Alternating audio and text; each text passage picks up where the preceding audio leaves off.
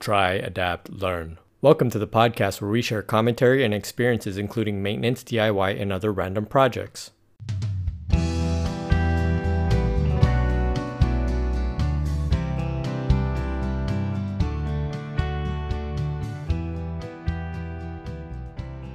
This podcast is meant to supplement and accompany the existing How to Change Oil in a 2008 Prius already posted on our YouTube channel. The separation will allow that video to be focused on process, while this podcast will include commentary and context. If you haven't already, don't forget to subscribe now. Let's begin by talking about the 2008 Toyota Prius, which is the second generation model. It's a 5-door hatchback with a hybrid drivetrain including the 1.5-liter internal combustion engine. The second generation Prius started to bridge the gap between having a completely unique aesthetic and that of a conventional automobile. It was the improvements in the aesthetic and the hybrid drivetrain that contribute to making the second generation one of the most popular hybrids at that time. However, while the technology of the hybrid system is advanced, because the drivetrain includes the internal combustion engine, oil changes are a part of the required maintenance schedule. This should also be a consideration for many modern vehicles. Although new vehicles use advanced technology, many still include components and systems that require standard automotive maintenance procedures with a consistent maintenance schedule. Getting back to this Toyota Prius, a few observations to note are that the vehicle is both low to the ground and light in weight.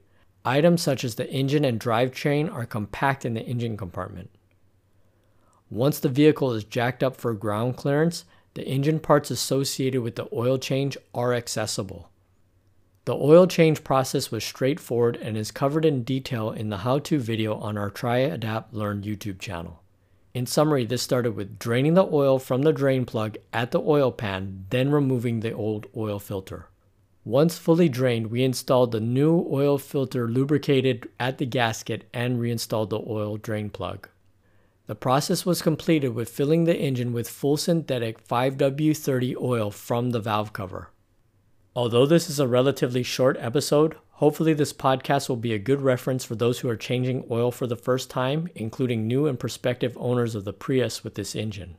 A few items to note are, because the ground clearance of the vehicle, the oil change must be done with the use of a lift, jack, or jack stands.